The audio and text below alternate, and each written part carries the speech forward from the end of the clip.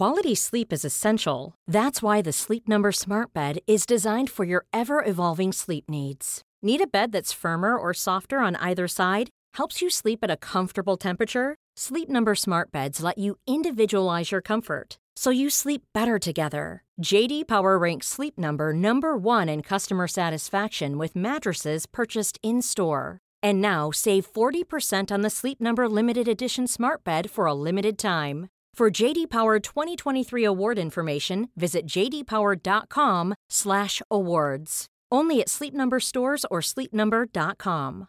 Mother's Day is around the corner. Find the perfect gift for the mom in your life with a stunning piece of jewelry from Blue Nile. From timeless pearls to dazzling gemstones, Blue Nile has something she'll adore. Need it fast? Most items can ship overnight. Plus, enjoy guaranteed free shipping and returns. Don't miss our special Mother's Day deals. Save big on the season's most beautiful trends. For a limited time, get up to 50% off by going to BlueNile.com. That's BlueNile.com.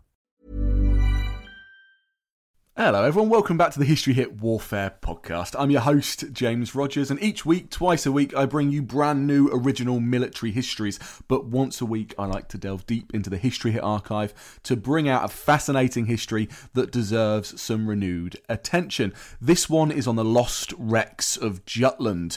The Battle of Jutland was the decisive naval clash of the First World War, pitting the German High Seas Fleet against the Royal Navy's Grand Fleet in an all-or-nothing battle for supremacy and survival. Now, at the end of the war, the defeated German fleet was scuttled at Scapa Flow, or so we thought. New evidence suggests that wrecks in Portsmouth Harbour, previously thought to be nondescript vessels, are in fact German veterans of the Battle of Jutland. They were scrapped at Portsmouth rather than Scotland. Dan joins a team of marine archaeologists to explore these wrecks. But the question is, will he make it across the treacherous mud to reach them? Enjoy.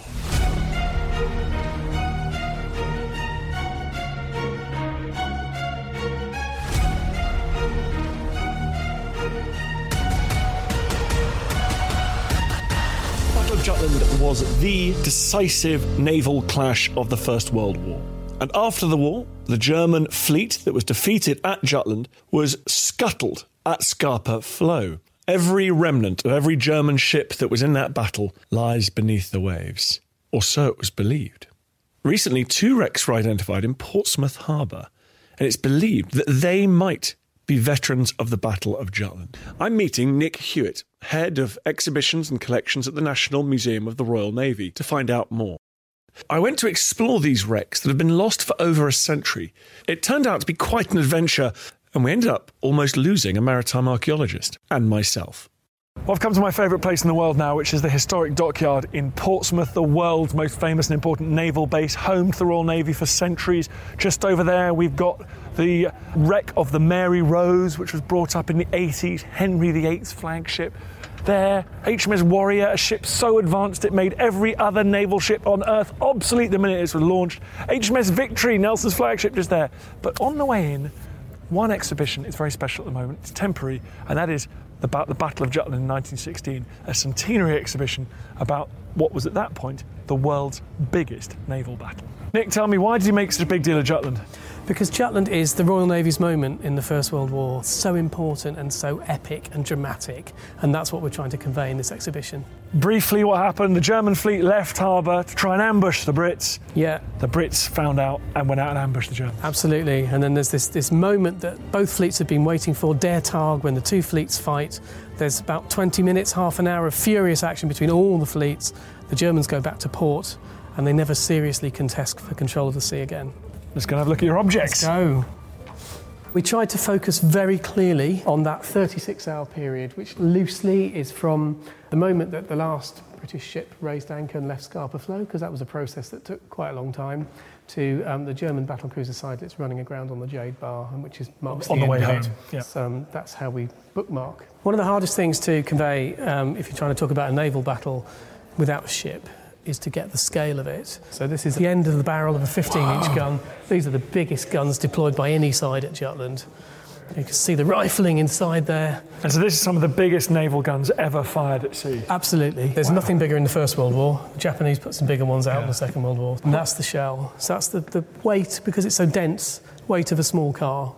So you're firing a small car across miles and miles of sea. And to how many miles? Because the battle was fought at such extraordinary range. It was, yeah, and it varies. But, 8, 10, 12, they can shoot up to about 20 miles, some of these, but they can't see that far. So that's a kind of meaningless. They're still really firing to the horizon is about as far as they can effectively fire. But obviously with the smoke and the haze and the poor visibility, they're trying to bring in the range as close as they can. It's astonishing to me they actually managed to hit anything, because also, there were ships going up and down, they're moving, I mean, it's... Yeah, and there's an extraordinary science to gunnery, with the techniques with the rangefinders. Germans and the British are using different rangefinders. It's all about being able to spot the fall of shot and then actually distinguish your fall of shot, so your shell splashes, from another ship's shell splashes. So in theory, the idea was that each ship would be assigned a target, so you'd know you were only firing at your own target and there weren't anybody else's splashes there. But in practice, in action, when everything's chaos, it's very hard to do. And when one of these shells hits a heavily armoured German ship, what effect would it have? Now, there's an interesting question, because where I think the Germans do have an advantage is with their shells. Because the German shells are basically designed to penetrate the armour and explode inside the vitals of the ship. Although the British shells are supposed to do the same thing, they're not as well designed, and a lot of the British shells tend to explode on the outside of the ship. So they do a tremendous amount of damage to the upper works, none of which is vital, but they're not getting inside and exploding in the heart. So there is a real problem there, there's no question about it. But in theory, that's an armour-piercing shell is supposed to go through the armour before it blows up inside the ship. And one of these in the right place absolutely. Can destroy a battleship. Into a magazine. But actually, it's not just all about the magazines and the shell rooms. If you get one into the boilers, into the engines, if you hit a boiler, that's immediate loss of speed, which can be fatal for a ship in action. Amazing. The really big deal for us, we had these magnificent battle ensigns. They are huge, complicated objects. They're really difficult to conserve. They're incredibly difficult to mount and hang. But we thought if we didn't do it now, when would we do it? And that was hanging from the stern? This one's a battle ensign, so it'll be up on one of the mainmasts, flying at the Battle of Jutland. It's absolutely gigantic. This was a period where ensigns still presumably mattered for identifying ships. Yeah. So it's a serious business. But also a tradition, and the tradition was you put up the biggest ones you have and as many as you can get. So they'd go into action with 6 or 7, 8 of these flying from everywhere they could possibly mount them. That makes life a bit confusing, given that they were trying to do flag signals at the same time. Well, these ones just go up and stay up. But the other ones are sort of... It's a messy business. In funnel smoke, gun smoke. Obviously, that's one of the defining characteristics of Jutland. That's right, it certainly is. God, that's amazing. This is a piece of the armour plate from HMS Barham. It's from the gun room. If you look at the way the porthole's set up, actually this was a shell that went in, exploded in the gun room and burst out. How interesting that you're looking at the effect of shock coming from within the ship. Yeah, absolutely. Like the ship's almost bursting apart at the seams. Absolutely, yeah. Wow. I mean, this obviously is nowhere near the thickest armour on the ship. This is quite thin plating, but nevertheless, that's a splinter that's done that. That's a shell splinter's ripped through that on the way out. When I first started thinking about shell splinters and splinters, you tend to think of the thing you get stuck in your finger, don't you? Yeah. So in the context of a naval battle, that's a shell splinter. Wow. So you can see the shape of the shell. When the shell bursts, it fractures into splinters and they fly everywhere. That's the kind of thing that would do that damage to Barham. So that's flying around inside the vitals of a ship at supersonic speed. Absolutely. I mean, that's really, really going to ruin your day. So this is a builder's model. When the shipyards built the ships, they would also commission these magnificent models. This is HMS Canada. HMS Canada was being built for Chile at the start of the First World War. And what happens at the start of the war is they sweep up all the ships that are remotely useful that are being built for other countries. So she immediately goes into the Royal Navy, becomes HMS Canada. She serves all the way through the First World War, including at Jutland. At the end of the war, because we like the Chileans, they hand the ship on to the Chileans, slightly cheaper because she's now had one less than careful owner. And she goes on to the 1950s as the flagship of the Chilean Navy. It was in the IWM when they were bombed during the Second World War, and it was very, very badly damaged. So we restored it, but if you look at the deck, you can see the splinter and bomb damage from World War II. So that's from the Blitz? That's from the Blitz. So this model's been in action just like the ship that it represents. Well, this has been in storage since the 1920s, this magnificent painting. It's absolutely vast. It shows the moment when the fleet is turning, The destroyers are going into action. It was painted in the immediate aftermath of the First World War. We think probably the artist may have gone to sea with the fleet. The real drama of it, but also you can see there's all those battle ensigns flying, there's the smoke and the haze. It's not a clean business, the Battle of Jutland. One of the hardest things for us, we were determined to tell the German side of the story, but we're a UK museum, our collections are mostly British. Less material has survived in Germany because obviously the Second World War intervened, but we were lucky enough to get this. This is the bell from one of the German dreadnoughts, the Großer Kurfürst. It was found in Southampton where it was being used as a flower pot. So if everyone can go and check their flower pots, you never know what's there. So there's a lot of debate about Jutland.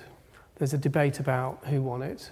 Well, I think one of the things we're trying to show in this exhibition is that the British won it. They didn't win it very cleanly, they didn't win it very well, but in the end, they held the ground. They were still there. The Germans went home and they never made another serious effort to challenge for control of the sea. So that's point one. Point two, what is the point? If you've got control of the sea, does it make any difference? Surely the First World War was fought on land by soldiers in trenches, and that's what it was all about. Well, we would like to argue no. Jutland is a long game. Jutland in itself doesn't win the war. What it allows is the Allies to maintain the blockade of Germany, and ultimately the blockade of Germany is a war-winning weapon. Germany can't get the resources it needs to fight and live.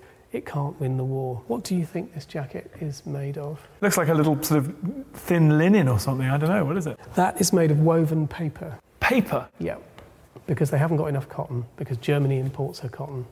Now, if you're making your clothes of woven paper, the game's over. You've lost the war. We've had objects travelling from all sorts of distances. This one came all the way from Orkney, where the remains of the German fleet still lie underneath the waters where they were scuttled by their own crews. Because at the end of the First World War, they surrendered to the British and then they sank themselves in Orkney. They did indeed, and this gun came from one of those sunken ships, the destroyer B-98. So it's one of the German destroyers and torpedo boats that took part in the Battle of Jutland. So this is our Jutland gun.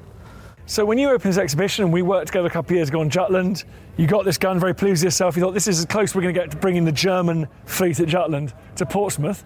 But you weren't right, were you? We weren't, no. Something else has literally come out of the water since we opened the exhibition, which I think you're going to really like. We've got some archaeology, some legacy of Jutland right on our doorstep. A super early start takes us to Portsmouth Harbour. It looks like Nick really hasn't promised too much. Hello everyone, welcome to a beautiful sunrise here in Portsmouth Harbour, Britain's most historic naval base. I'm standing here, just waiting for the tide to go down. It's one of the lowest tides of the entire year today. Very, very spring tides. And we are going out there to investigate some wrecks. Those shipwrecks, they were thought to be nondescript shipwrecks until someone went out and had a poke round and found out they might be vital wrecks from World War I. Today we are going to go out and we're going to learn more about them. It's a hell of an adventure. We may get stuck in the mud. Wish me luck. I'll be joined by historian Stephen Fisher and archaeologist Julian Whitewright. They have ventured to the wrecks once before, but today they're on a very specific mission. Also coming along is Nick, of course. He's never seen the wrecks up close before. A few ground rules. We are going across 30 metres of intertidal mud. The basic rule is don't get stuck, don't drown, don't stop. The longer you stand somewhere and take photos or tweet, the more likely you are to sink. So just keep moving once you get across. After that safety briefing, the adventure begins. Oh my God. And things are off to a less than smooth start. You look like you might actually be stuck. Shouldn't have stopped, Julian. That was the problem. Watching from the safety of the pontoon, it slowly dawns on me what I've got myself into. But there's no turning back now. With everyone back on their feet, for the moment, I decide to go for it. I'm going in. I'm losing a boot. I seriously can't get out of this. Somehow, by moving as fast as possible, I manage just fine. But back on the pontoon, the situation has taken a dramatic turn. We have one person fundamentally stuck in the mud. This is not a drill. They've got a rope on him and they are pulling him out. It might have too much stretch in it. Can you push backwards with your feet? Yeah. Woo! Here he goes. That's it. Okay, he's being rescued. That's going well. Nick is still not out of the water. They're digging him out. He's on the pontoon. I mean, he's basically going to live. The rescue attempt is complete, everybody. Back to the history. So we've made our way out to the wreck here. Only a few of us have made it. We had difficulty getting one of the historians over here. But 3 of us have made it out here, so we're going to continue with the investigations with what we got. Now I'm going to go and talk to the team. Here we go. So what are we doing now? These are the original boiler tubes.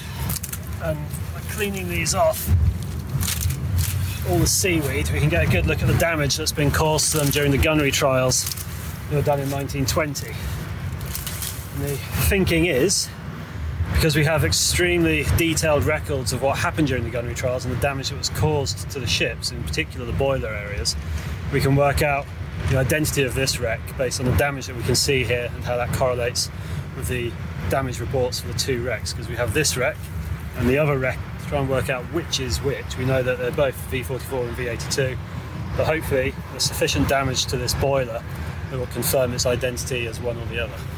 So it's exciting. So this expedition today is about trying to work out exactly what ship this is. Exactly, yeah. And yes, hopefully, because we're lucky enough to have these big upstanding features, these big bits of machinery, this could be the key for identifying exactly which one it is.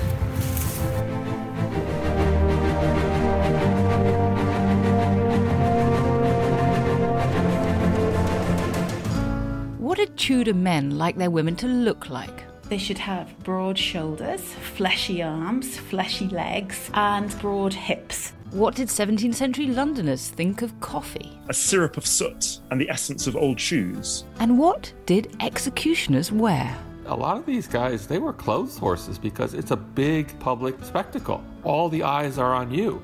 I'm Professor Susanna Lipscomb, and in my podcast, Not Just the Tudors, we talk about everything from monasteries to the Medici, sex to spying, wardrobes to witch trials. Not, in other words, just the Tudors, but most definitely also the Tudors. Subscribe from History Hit, wherever you get your podcasts.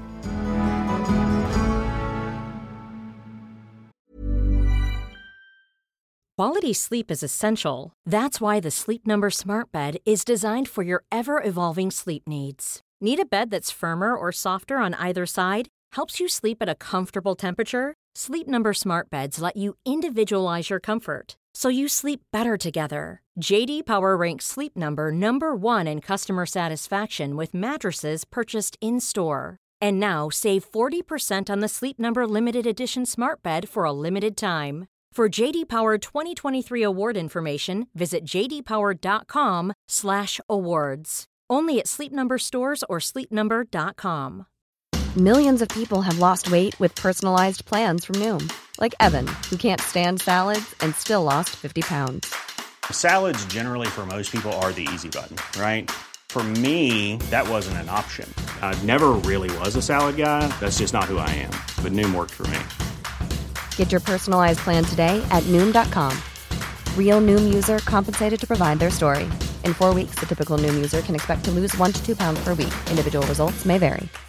If you're looking for plump lips that last, you need to know about Juvederm lip fillers. With Juvederm Volbella XC and Juvederm Ultra XC, your lip look, whether it's subtle or bold, can last up to 1 full year with optimal treatment and no additional maintenance. Find a licensed specialist and see if it's right for you at Juvederm.com today. That's JUVEDERM.com. Add fullness to lips in adults over 21 with Juvederm Volbella XC or Juvederm Ultra XC. Do not use if you have severe allergies or a history of severe allergic reactions, or if you're allergic to lidocaine or the proteins used in Juvederm. Tell your doctor if you have a history of scarring or taking medicines that decrease the body's immune response or that can prolong bleeding. Common side effects include injection site redness, swelling, pain, tenderness, firmness, lumps, bumps, bruising, discoloration, or itching. As with all fillers, there's a rare risk of unintentional injection into a blood vessel, which can cause vision abnormalities, blindness, stroke, temporary scabs, or scarring. For full, important safety information, visit Juvederm.com.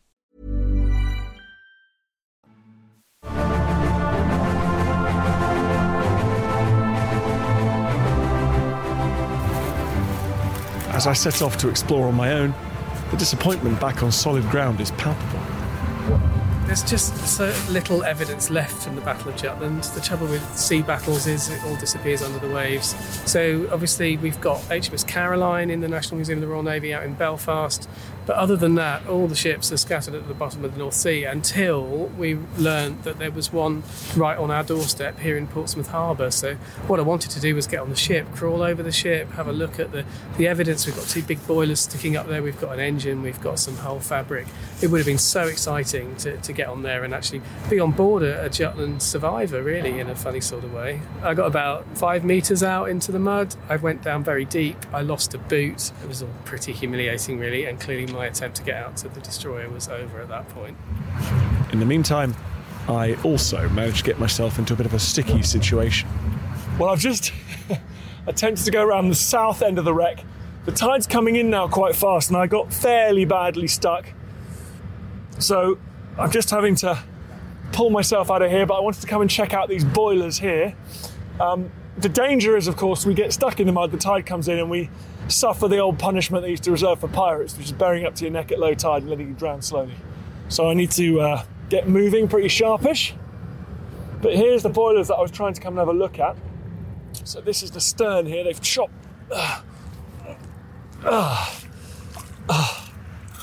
they've chopped most of the stern off when they made this ferry terminal.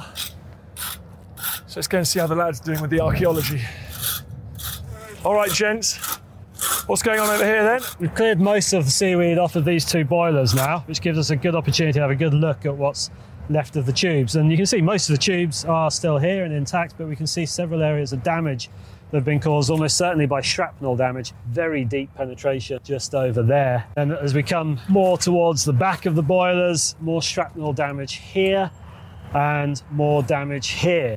And then lots of broken tubes around here. And unfortunately, we're missing the other half of the wreck, because when that ferry terminal behind me was created in the late 70s, early 80s, they dredged this channel behind us. And as part of that, they lifted this wreck. So all we have is the front half, which is a shame because, as you can see, there is quite a lot of upstanding material still on this wreck. To have the boilers here is a fantastic resource. It's a pity that we're about 40 years too late, really. We could have seen a lot more if that hadn't been dredged. Some people might argue that perhaps this is damage that was caused when this vessel was scrapped, but when we look at the forward boiler, there's absolutely no damage at all. So this is almost certainly shrapnel damage that was caused by the gunners on HMS Terror, who were operating for HMS Excellent, which is where we are now on Whale Island, when they were conducting gunnery trials using this ship as a target in 1920. They kept very detailed records of the damage that was caused to each vessel by each shell that they fired at it, for the purposes of examining the effect of the ammunition they were firing and also the armour on the German destroyers. So we can now look at those records and compare them with the damage that we can see here, and hopefully then identify this wreck. As the guys continue with cleaning up the wreck, the team find out what's next on the agenda. Although you have a big wreck that stands out from the sediment here that's quite obviously something and something to investigate, there is another wreck and it's just out here. And when you're on the foreshore, you've just got to look out for the little blips, the little lumps. They might look like little chunks of wood, but these are actually chunks of metal out here. And they go in a long line, and if you look from the top, they're kind of ship-shaped.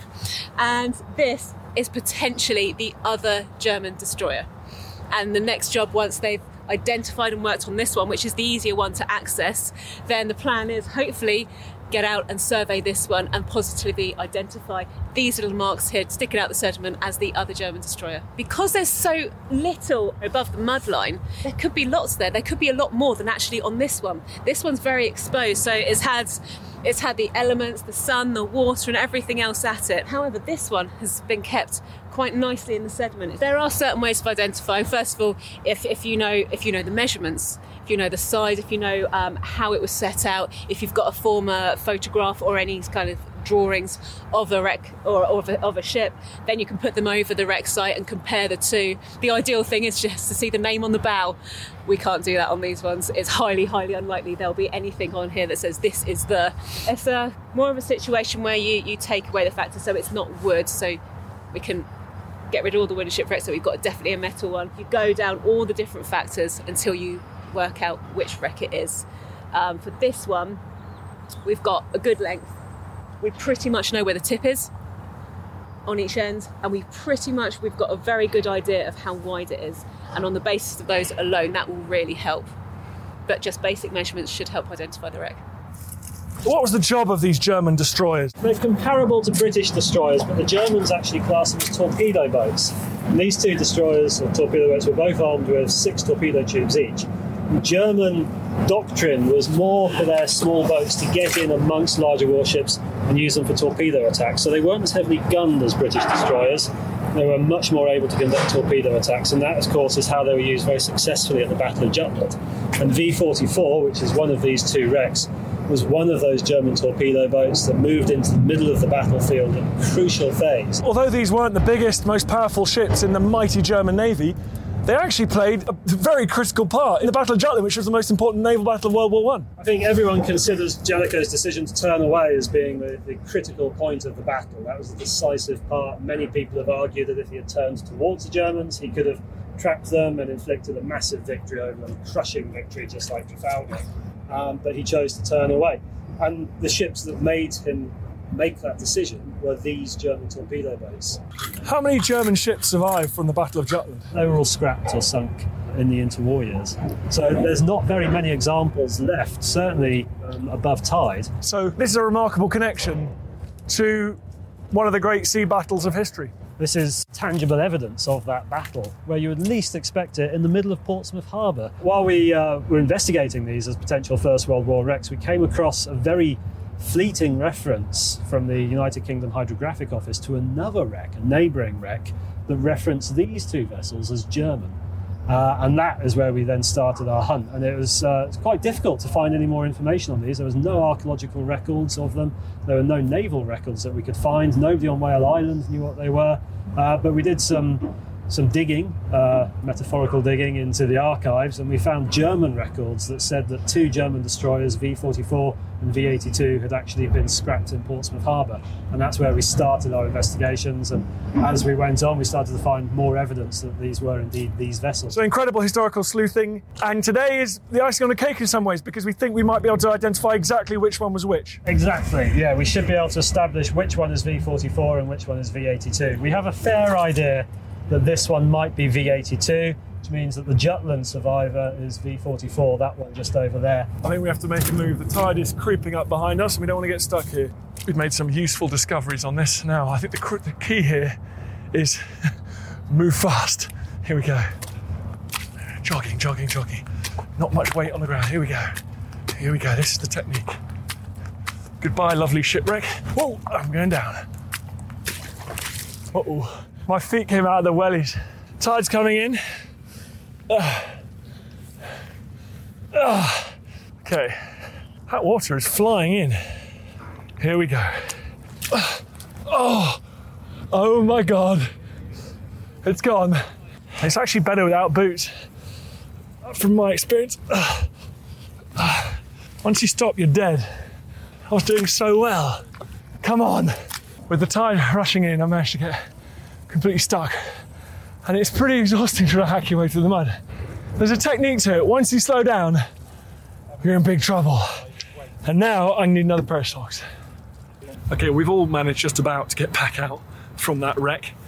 It was a close run thing. The tide's whipping in behind us and I got embarrassingly stuck, managed to lose boots and socks and everything. But the plan now is to try and get out and have a look at this second wreck. Now, the archaeologists have never been out to look at this wreck before, so it's quite exciting. And with today's findings on the first wreck, a look at the second wreck, we might be able to solve this decades-old mystery and work out exactly which ship is which. A recently placed anti-erosion device means we can walk up to the second wreck without getting stuck.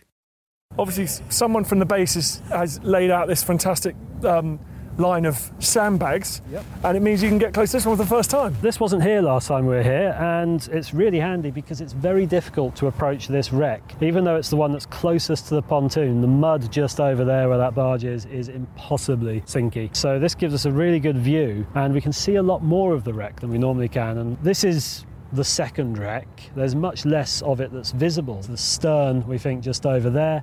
So what's probably the bow about there. The bow looks like it's been broken up a little bit, and that fits with old charts of this area that suggest that watercourse coming out, that little stream that we had to cross earlier, was originally much, much bigger. and it looks like they probably broke up the bow to clear that channel. But what we can see from above, other than that damage, is a very clear outline of a ship. So it's very likely that there are substantial remains of the hull underneath the mud. And if that is the stern, and if this is low enough down on the wreck, then there's a good chance that propellers are still over there. That'd be good. Seeing it from this close the first time, what are your impressions? Now, we've often wondered why there's still so much of these vessels left. They were sold to Pound's scrapyard in 1927, and they clearly started scrapping them on site, hence the fact there's so little left. But they would have carried on scrapping them. Those boilers would have been valuable. They could have scrapped that, but they stopped for some reason, and we can only assume that that's due to the Wall Street crash. And it was certainly no longer economically viable to recover metal off this site. It would have cost more to retrieve it than they could have got for selling it. And actually, presumably the mud, a little bit like Pompeii and Herculaneum, is this quite good conditions for preservation? Yeah, this is really good for preservation. This is why vessels like the Mary Rose were so well preserved, and of course that was wrecked only about 2 miles from here out in the Solent. It's this mud that prevents oxygen and water erosion and actually preserves stuff within it. That said, you could see the wreck over there is rusty, it is eroding because that is in the intertidal area, it's not covered in the mud. They will break apart eventually. We're lucky to find them now rather than 200 years later when they'll probably be gone. As we can't get any closer to the wreck right now, we decide to head back to take a look at the gunnery reports. This is what I love about intertidal archaeology, apart from getting incredibly muddy and exhausted. You travel around the long straggling coastline of Britain, and you just see these little structures here and there, and you never know whether they're just a bit of rubbish or in fact a historically significant shipwreck. We've got Henry V's flagship, for example, just over the way there, and here we've now discovered 2 German destroyers from the First World War, and as a result of today's investigations, it's very exciting. The archaeologists think they might be able to identify the precise nature of each of these ships and tell us which one played a possibly decisive part in the biggest naval battle of the First World War. So these are the gunnery reports. Basically, they sailed a number of captured German vessels out into the Solent and fired at the targets to test the effect of the shells they were using of different calibers and also the efficiency of the German armour. And so now what can we learn? So what we've seen out there, how does this relate to what we've seen? What information can we glean here? Well, very helpfully, they wrote a detailed description of the damage caused by every single shell that they fired. So we have massive amounts of detail and diagrams.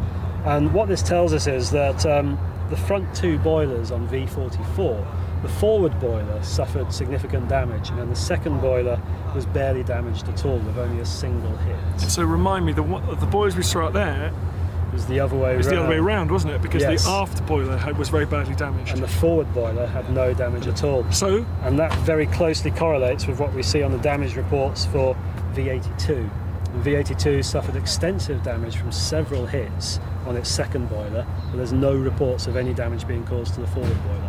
So almost certainly that wreck that we were just on is the remains of V82, which means that one is V44. What a great discovery! Thank you very much. You're very well welcome. done. And so now, which one released its torpedoes at Jutland? The one in front of us, the one of which there is sadly slightly less left. So we know. But there might be some more stuff beneath the mud. Brilliant. So today's muddy, disastrous expedition was not in vain. Oh, excellent. Not at all. It's always worthwhile. So I lost a sock, a boot, and almost one marine archaeologist, but it was worthwhile. For the first time, we've been able to identify which wreck is which. The only ships left from the German fleet in the most important sea battle of the First World War. As the tide washed in, they sank beneath the waves again.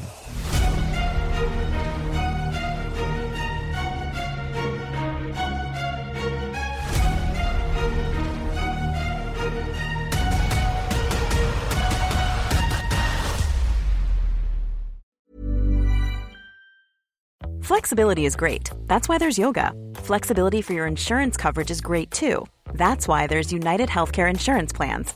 Underwritten by Golden Rule Insurance Company, United Healthcare Insurance Plans offer flexible, budget-friendly coverage for medical, vision, dental, and more. One of these plans may be right for you if you're, say, between jobs, coming off your parents' plan, turning a side hustle into a full hustle, or even missed open enrollment. Want more flexibility? Find out more about United Healthcare Insurance Plans at uh1.com. Hey, it's Danny Pellegrino from Everything Iconic. Ready to upgrade your style game without blowing your budget? Check out Quince. They've got all the good stuff, shirts and polos, activewear, and fine leather goods, all at 50 to 80% less than other high-end brands. And the best part? They're all about safe, ethical, and responsible manufacturing. Get that luxury vibe without the luxury price tag. Hit up quince.com/upgrade for free shipping and 365-day returns on your next order. That's quince.com/upgrade. And before you go, remember, as a Warfare listener, you get a special discount at History Hit. Subscribers get access to blissfully uninterrupted, ad-free podcasts and thousands of hours of history documentaries. You've got everything from the American Revolution to my own documentaries like Traces of War, Weapons of War, and 24 Hours in Normandy, where I follow in the footsteps of the Green Howards on D-Day, from their beach landings to being awarded the Victoria Cross, and all the way through their first day where they made it 7 miles inland, further than any other British or American unit.